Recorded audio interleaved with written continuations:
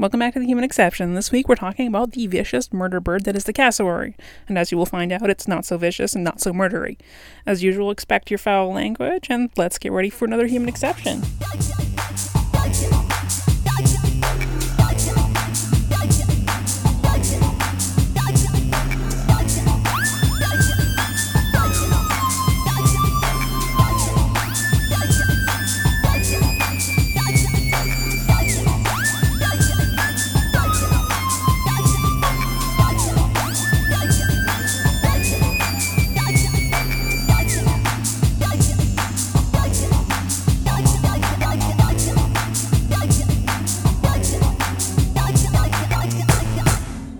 Alright, so for my thing, as you guys know, I was originally working on a case of a missing person that's kind of close related to people that I know. But then which did seem like there wasn't much to it, and then I found out that there is a book in the Rare Collections library, in our library here, that has some more information on it. So I'm going to go check that out on Friday. So I had to do something else entirely different. Which is going to start with the question. Okay. What do you think is the first bird that humans farmed? I want to say ostriches, but Close. it's only because that's insane. I'm not answering this because I know. Oh, okay. Yeah. Obviously, we'd think about chickens or geese or ducks, the things that we obviously still farm today. And we've got records that we farmed geese as far back as 7,000 years and chickens 7,400. Dang. And apparently we've been farming pigeons going back 10,000 years. What? But recent evidence indicates that there's another bird that we farmed 18,000 years ago. Cassowary. Oh my god, the weird bonehead birds. Yeah, so if you don't know what a cassowary is, it's one of those big flightless birds related to the emus and ostrich. People don't hear about it as much, but large flightless bird. Not as big as their ostrich cousins, but not smaller either. Females of the largest species are known to reach 6.5 feet in height, weigh 130 pounds. They can run 50 kilometers or 30 miles per hour. I gotta go. I gotta leave. That's nature wants you dead, and the thing it looks like a fucking dinosaur. And they can jump 5 feet in the air. How many? 5 feet. I'm out. That's like so on top of the 6.5 feet, it can go to almost 12 feet. Yep. So female cassowaries have all the power. They choose who they mate with, and they are 25% larger than the males. And when they lay their eggs, it's the males that hatch and raise the young. They primarily eat fruit, fungi, insects, and small critters, and they're known to live 40 to 50 years. Weird fact, they don't have tongues. I'm sorry, mine is already blown. I love weird animal facts, and the little kid, like zoology kid in me is like, yes, more. I want a bird that could kill me. Don't worry, I've got sounds for you, because they make fucking weird sounds. Yes. That'll listen. Okay. I love these things. They're so bizarre. Okay. Cassowary calls. Here we go.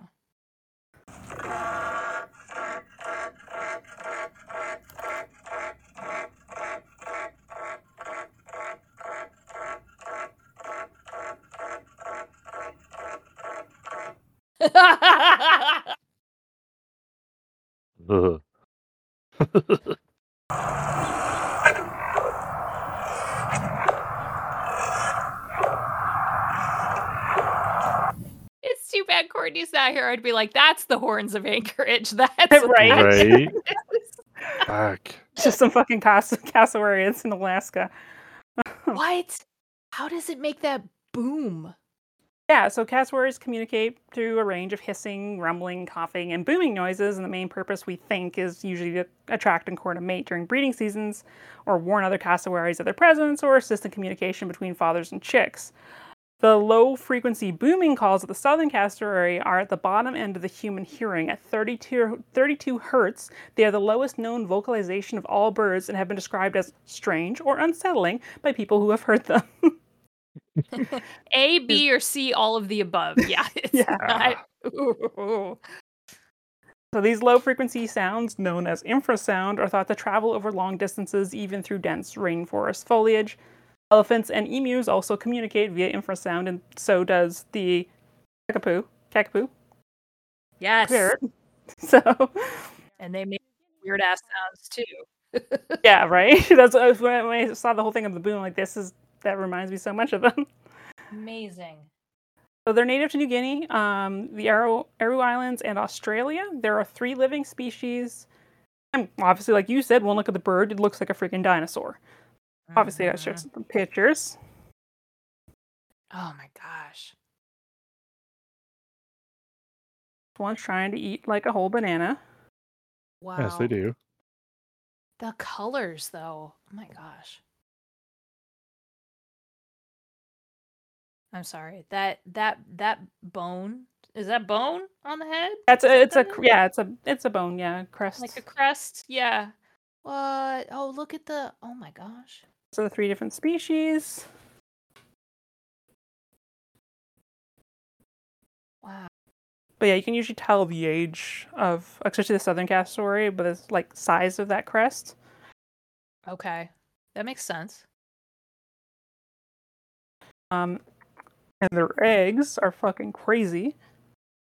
You guys remember, like, emus had emerald green eggs. These guys have lime green eggs. What? That's cool. What? Ow! What? Mother Nature, you are a tricky... That does not look real. I know. That is why. Oh, the chicks are so cute. Chicks are so cute. And this is just the different life stages. So interesting how they develop their color, too. Yeah, because they got the stripes when they're young, and they believe it's to blend in with the foliage, and then they slowly get their black coat as they get older. So, if you have heard of cassowaries, it's probably because of their reputation as a vicious murder bird filled to the brim with malice. In the 1958 Ernest Thomas Gillard book, he wrote, "The inner or second of the 3 toes is fitted with a long, straight, murderous nail which can sever an arm or eviscerate an abdomen with ease. There are many records of natives being killed by this bird." And I have, of course, a picture of this murder knife.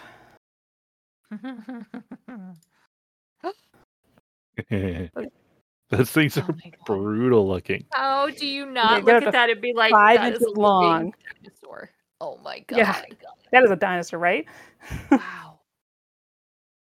Yeah, a cassowary can and will fuck you up if it feels like it. Despite this fearsome reputation, actual recorded attacks are not that high. In 2003, we had historical records of 221 cassowary attacks, 150 being against humans. And that's like all time that we have records of. So 75% of these had been from cassowaries that had been fed by people. 71% of the time, the bird had chased or charged their victim, and 15% of the time they kicked. Of the attacks, 73% involved the birds expecting or snatching food. 5% involved defending their natural food sources. 15% involved defending themselves from attack, and 7% involved defending their chicks or eggs. Only 1 human death was reported among 150 attacks. People consider these things like vicious murder birds. Y'all, don't feed the wildlife. It's right. Not So the first documented human death caused by cassowary was on April 6, 1926, in Australia. 16-year-old Philip McLean and his brother, aged 13, came across a cassowary on their property and decided to try and kill it by striking it with a bat. Smart. I'm already in the bird's favor. Yep. Bird kicked the younger boy, who fell and ran away as his older brother struck the bird. The older McLean then tripped and fell to the ground. While he was on the ground, the cassowary kicked him in the neck, opening a half-inch wound that may have severed his jugular. The boy died of his injuries shortly after. Yeah. Despite their people constantly talking about their claws and cutting your abdomen open, the strikes abdomen are the rarest attacks that we see. In one case, there was a dog that was kicked in the belly in 1995. It left no puncture, but severely bruising occurred, and the dog did die from internal injuries afterwards, but it's not something we actually see. Okay. Now, there was another human death due to a cassowary, which was recorded in Florida on April 12, 2019. The bird's owner was a 75-year-old man who raised the animal and was apparently clawed to death after he fell to the ground. Like most animals, cassowary is commonly misunderstood, and this vicious reputation really isn't warranted, and nearly all recorded attacks are incited by humans. With food or to defend their youngs, or, you raise an exotic animal in your house. Yep. It's also 6 feet tall. Yep. And can jump real high and looks like a dinosaur. I feel like right. It's like what have we learned from all of this? Maybe don't raise wildlife. There's a reason they're exotic wild animals. Yeah, just let them be. Leave them alone. It's got an anvil for a head and Freddy Krueger claws. Like, just don't. Yeah, like most any animal, even humans, we would react similar in the same situation, so we can't blame the cassowary for its attacks. They can be lethal when it is a big animal with a lot of power. So, like any wild animal, give it space and respect it, and fucking listen to the local warnings. Don't feed the wildlife. Anyways, but 18,000 years ago, we farmed these fucking things. So today in New Guinea, cassowaries are still raised, so it's not unheard of. The recent study just might indicate that practice have gone on far longer than we may have realized, and it's all thanks to ancient fragments of shells. Scientists from the Pennsylvania State University first noticed that eggs earlier in development were cooked in their shells, and eggs further along were not, potentially indicating that these eggs were being kept for the purpose of hatching. I have a map here of New Guinea that shows kind of the sites where they are referencing these eggshells. Okay. The egg remains were discovered during excavations of 2 rock shelters known as Yuku and Kiowa on New Guinea, where prehistoric humans are known to live. The sites offer insight into these ancient people's diets with remains of bats, marsupials, and birds. Amongst these were the remains of eggshells from cassowaries, most likely the dwarf cassowary on the basis of the bone fragments found alongside them. Like many other birds, newly hatched cassowaries can imprint on people, so chicks hatched and raised by people will be friendlier and maybe even grow attached to their adoptive parents. The exact purpose of raising the chicks is unclear, but as modern New Guineans use cassowaries for food, traditional ceremonies, and trade, it's possible that their ancestors could have done something similar. Which this find is pretty amazing. Pushbacks are estimates of poultry farming by almost 10,000 years. And Jesus. but this milestone may not actually hold this place for a long time. There's recent evidence that may indicate that Neanderthals and humans harvested rock doves in Gibraltar going back as far as 68,000 years. So, I don't know anything about ancient humans, guys. Still figuring that shit out. That is wild.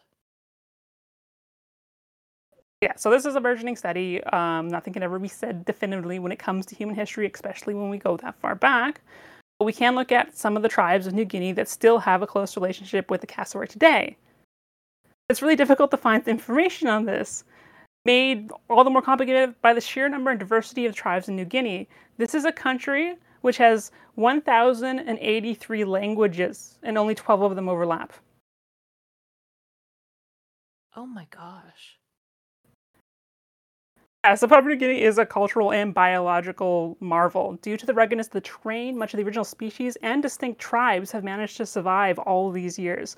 While occupying less than 0.5% of the world's land, it comprises 10% of its species. 10% of the entire planet on this tiny fucking island. Dang. So its landscape incorporates most every biome you can think of, from lush jungle valleys to alpine peaks, going from its coral-studded sea level to 4,000 meters or 13,000 feet in its greatest mountains. This is a land of extremes. Yet, despite its small size, so much of it is still unexplored. From 1998 to 2008 alone, 1,060 new species were identified in 10 years. Estimated that more than half of the island's amphibians have yet to be documented.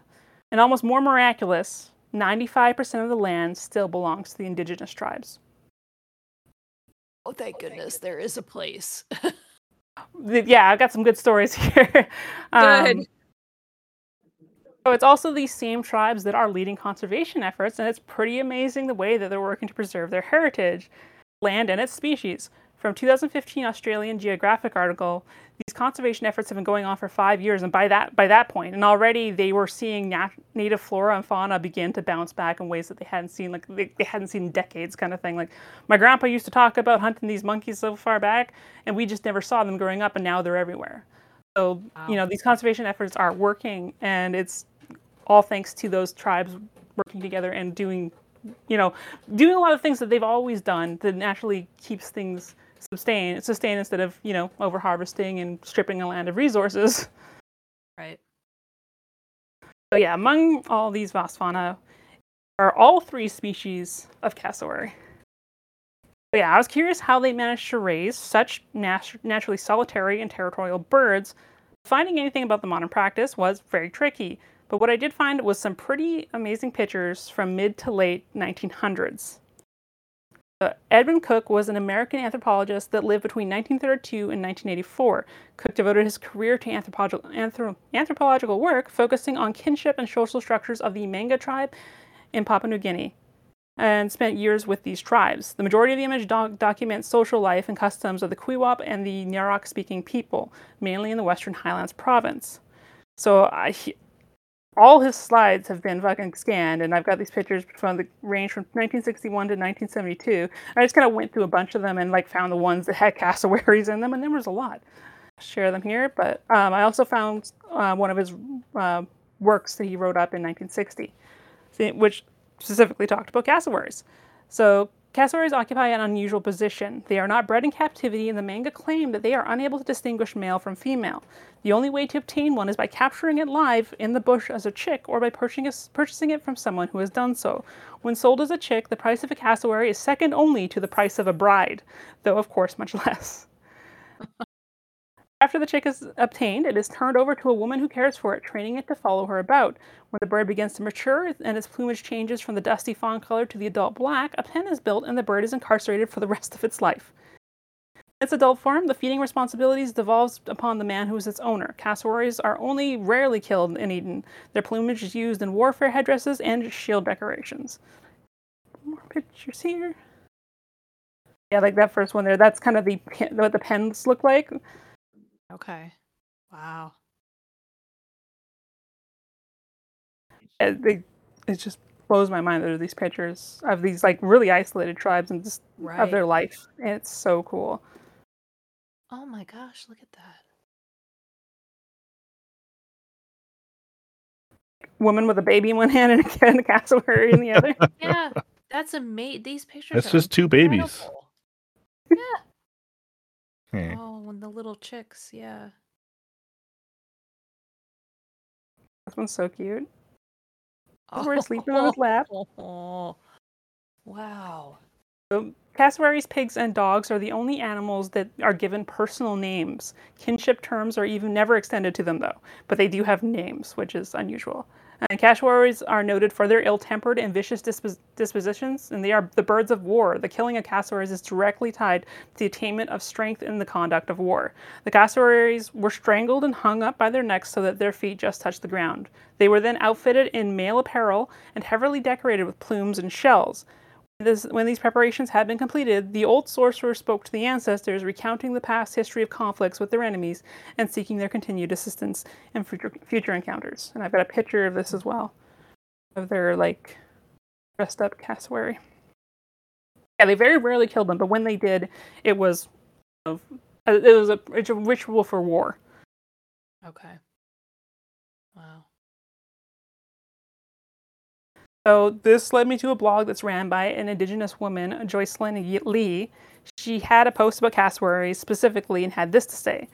Cassowaries are very important to the native people of New Guinea, both economically and ritually. Cassowaries have been traded for pigs and even as a bride price for a wife, and compensation payment especially in highland provinces. Some tribes hunt them for their meat, which is considered delicacy. They use the feathers to decorate headdresses and the feathers for quills and earrings. These sharp claws are often placed at the tips of arrows, while the strong leg bones are used as daggers. For many native people, cassowaries are full of legends and mystical powers. Some tribes believe that cassowaries are the reincarnations of female ancestors, while others believe that cassowary is the primal mother. These tribes do not hunt or deal in trade with cassowaries. So, across this island, the tribes all have very different perspectives and respects, but what's kind of universal there is they have a lot of respect for this bird. I have a picture of one of the bone daggers. Bone daggers were once widespread in New Guinea. The purpose was both symbolic and utilitarian. They functioned as objects of artistic expression with the primary function of stabbing and killing people at close quarters. And most daggers were shaped from the tibiotaurus of cassowaries, or tibiotarsus. Now, the only other thing that was preferred more than cassowary bones was human leg bones, I found out, of respected people. Like, it had to be a great warrior kind of thing. Which was pretty cool. That was a whole other avenue I didn't have time to go down. Huh. Yeah. She also shared... Really cool. Right? The carvings are amazing. It's so intricate. I like it. So she also had a New Guinean legend about how the cassowary became a flightless bird. So long ago, the cassowary was a big bird with a long neck, large legs, and big wings which enabled it to fly, like all other birds of the forest. At the time, the cassowary and the hornbill were best friends, and spent most of their time flying around together, feeding on delicious fruits at the tops of trees. They were very close friends, but as time passed, the hornbill became increasingly jealous of the cassowary, who, with his long neck, could stretch and reach the best of the fruit pickings. The poor hornbill had to be content with leftovers. While the hornbill hid his jealousy, he began to plan a trick to punish the cassowary. One day, the hornbill broke 2 dried sticks off of a tree branch and placed them underneath each wing, under its feathers, and then flew off to meet the cassowary. And he says, "I have an idea," the hornbill said to the cassowary. "After we have fed on the fruit and are fully satisfied, let us do some stylish tricks in the airs to see who is more brave and skilled." "Sure," the cassowary said, liking the idea. "But," added the hornbill, "each of us must break our wings to do so and see how far they can fly with broken wings." Cassowary had no objection to this idea, so when they had eaten enough fruit and they were ready for their game, the hornbill volunteered to go first. Pretending to break his 2 wings, he snapped the dry twigs beneath his wings and then flew away. He performed some stylish tricks in the air and then flew to a nearby tree to perch. The hornbill then called for the cassowary to try and outwit his tricks. The cassowary, ignoring the pain he had to suffer, broke his own wings one by one. Then he stretched the wings to fly away, but he only crashed to the ground. He could not lift his weight with his broken wings. Hornbill broke into laughter at the top of his voice. He said, "You have always had the most and the best of the fruit, but now you can stay on the ground and feed on my waste while I enjoy the best of the forest." And from that day until today, cassowaries has been a bird on the ground with wings that could not fly. I'm not sure the moral of this story, but turn on your friends who have more. I don't know. All of those folktales are just so interesting because they came from a very particular point of view, and all storytelling at that point was oral, so you would pass these stories. It's just so fascinating how a cultural folklore is built, and then how it changes over time and culture. It's so interesting. Yeah, it's such a reflection of the history and the relationship with the environment and people. So, while in some areas of New Guinea, cassowary are still farmed and hunted, they aren't as plentiful everywhere. In Queensland, Cochrane, and Chapman areas of Australia, the southern cassowary is considered endangered. Cassowaries depend greatly on rainforest environments, and recent studies indicate that only 20 to 25% of the habitat that they once inhabited remains. Habitat loss is the biggest threat to the cassowary population. Adult cassowaries have no natural predators, but that doesn't mean that they don't have unnatural predators. A study was done on the remains of 140 cassowaries, and their causes of death break down as this. 55% were motor vehicle accidents. 18% were dog attacks. The remaining deaths were hunting, entanglement in wire, removal of cassowaries that attacked humans. Only 12% of the deceased birds examined were determined to have died of natural causes. Jeez. So as much as we talk about how these things are going to fucking kill you, we've been killing them, actually. Right. We are the most destructive animal by far. Absolutely. So signs encouraging people to not speed in cassowary habitats can be seen up in northern Australia where they live. There's a slogan that says you should be cassowary while driving. But one of the biggest ways that we can protect cassowaries is to not feed them. Like we said, people have been known to feed the birds, and then they become more inclined to investigate when they see people. And, well, we already know that you never get between a cassowary and its food, or really anything in its food. Right. So, yeah, like, you give it food, it then comes and attacks you or someone because they think it has food, then they get killed because rangers have to kill animals that attack people. Vicious cycle. So don't give them food. You're not helping anybody. Exactly. Other threats, which is surprisingly... Right? So another threat which is surprising is feral pigs. Oh. In 1777, Captain James Cook released a breeding pair of pigs into the wild of Australia, and since then the population has exploded like it's done pretty much fucking everywhere. Much like any other animal introduced to an environment that it's not native to, these feral pigs wreak havoc wherever they go. Pigs can and will eat most anything. So roaming the countryside, they devour and tear up local fauna, destroying habitats and with the force of a wildfire before moving on to the next area. And it's not just the local wildlife that's impacted by this. Areas trampled of its natural fauna become exposed and has led to water erosion, which can change the landscape forever and puts anything near it at risk of floods and mudslides. They also have been known to ravage farmlands. Since 1987, Australia has considered feral pigs to be the biggest mammalian pest to Australia's agriculture. So guys, don't release animals that don't belong in the wild. Do that. Keep your cats indoors as much as you can. Don't put your snakes out in the swamp. No, don't. Don't flush alligators down the toilet. No, it's such an issue with the sewers, guys. Our city can't afford that.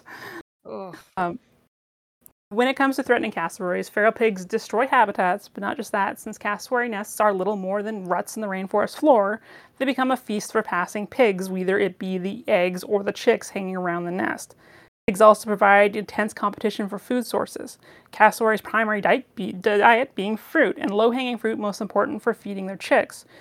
And efforts to deal with the pig situation has also caused issues as hunters bring dogs with them to track the feral pigs, and these dogs have been known to take out any cassowary chicks that they find along the way. And while at first you might think that the crocodiles are helping solve the issue by snapping up the pigs whenever they can, it's also caused the crocodile population to boom. So wherever these pigs proliferate has effectively turned the ecosystems upside down.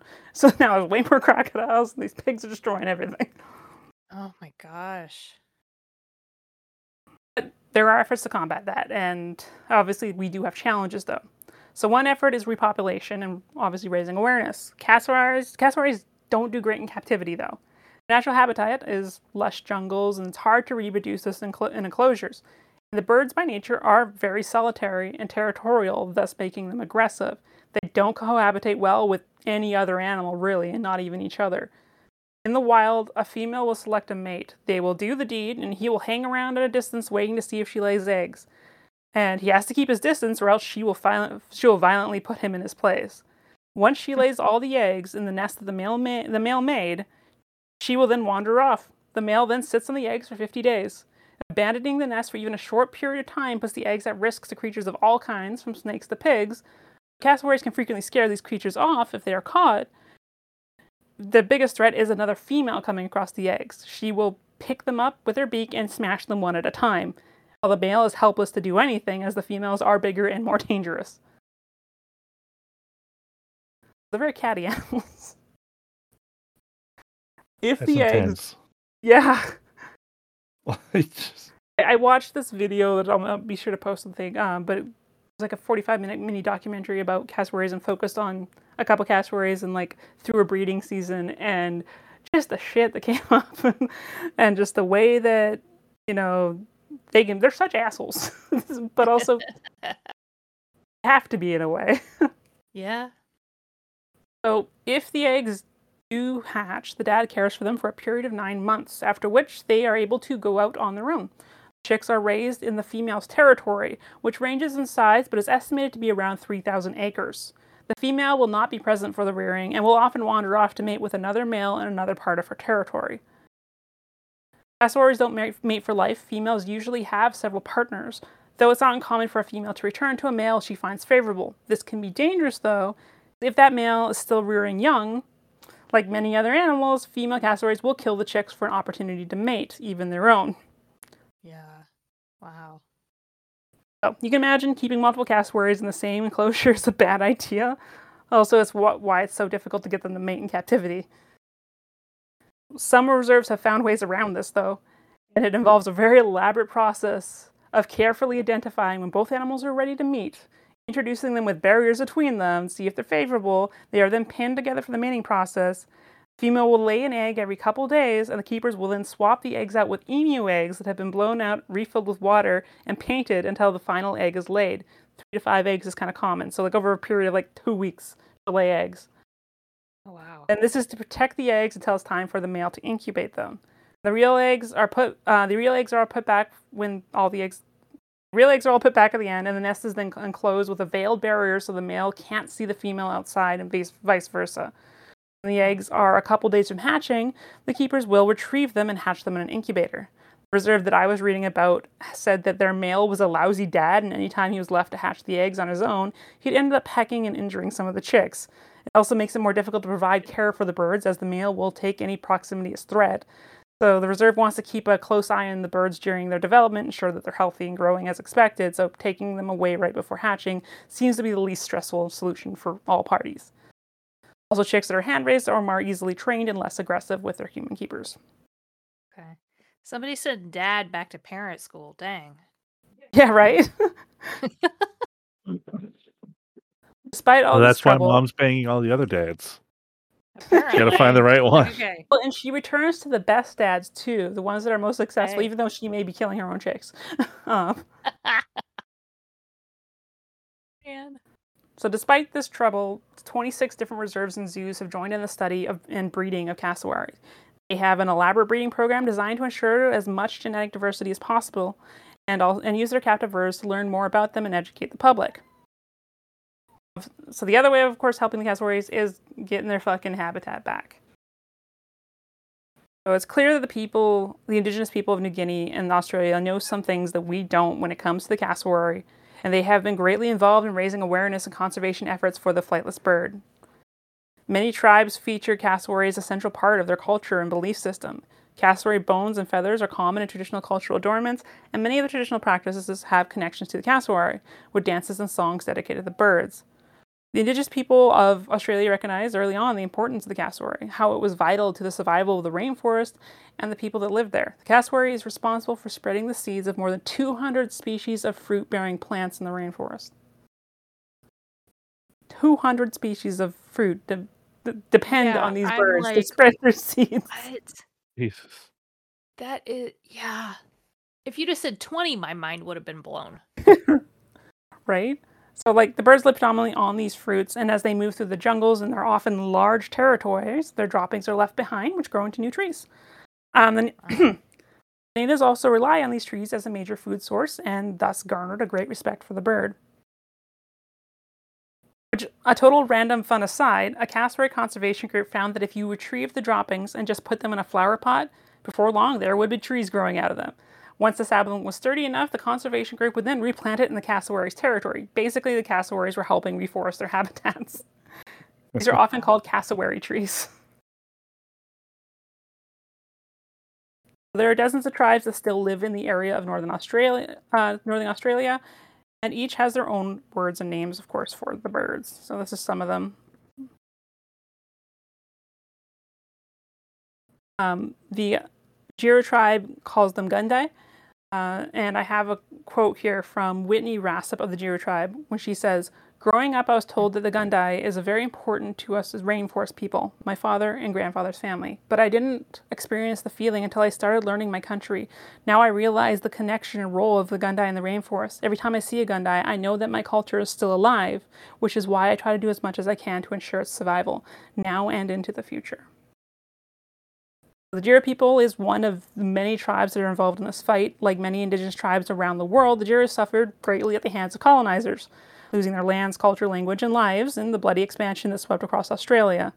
But they're beginning to regain ground, literally. In September 2011, after a long fight, the Giro people were finally recognized as the native title holders of their traditional lands in the Mission Beach area of Australia. The state returned 8 parcels of land to the tribe. 2 largest parcels support the Gundai, and they work with local communities to raise awareness and to continue to reclaim the history and culture. And part of that is tied deeply into the rainforest and its inhabitants. A picture here from a news article. They basically started going around cleaning up the area, replanting trees, working with like government officials and stuff. Very cool. Quote, "We must protect and enhance remaining coastal rainforests to ensure access for the Giro people to reconnect and maintain the sea country culture, not only for us, the people, but as well for the animals that access the ocean from the rainforest, for example, the Gundai. Cassowary is part of us. We look upon the cassowary as part of our tribe. Part of us, we have the interaction with them. It's been with us for thousands of years," says Giro elder John Andy. They raise money and awareness by hosting art exhibits and a cassowary festival. Indigenous artists display their work and offer opportunities for people to learn about their culture in the rainforest, which is so often taken for granted. And I've got some of this art, and it's fucking amazing. Oh, that's really cool. That is so cool. Oh, the colors. Rainforest Rescue is one of the many programs that work to restore rainforests, and one of the primary causes that is helping the cassowary. There is also the Agirgungun Aboriginal Corporation, which is a collective with representatives from 9 of the North Queensland Indigenous groups, including the Giro. They also work to, raise awareness and help save the environment and its animals, especially in their tribal areas. So obviously there'll be links on the website if you want to donate towards these efforts or learn more about them. So yeah, there's still hope for the southern cassowary, but this is something obviously people need to be aware of. And loss of the southern cassowary could cause a collapse of Australia's remaining rainforests as the vegetation loses its primary method of seed dispersal. By the rainforests, we lose countless other fauna and flora, and for the Giro and Australia's other rainforest people, they lose a large part of their heritage. Right. We managed to have a relationship with this bird for 20,000 years, and not always a good one, so we better not fuck this up or we're going to lose them forever. Yeah, absolutely.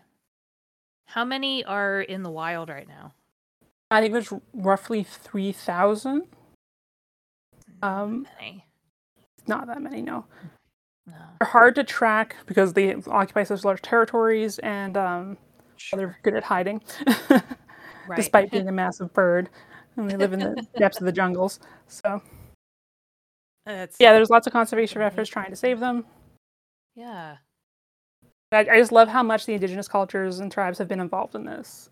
It's not only just helping those animals and those habitats, it's also helping them regain some of their culture that they've lost because colonizers. Right. Yeah, that's the cassowary.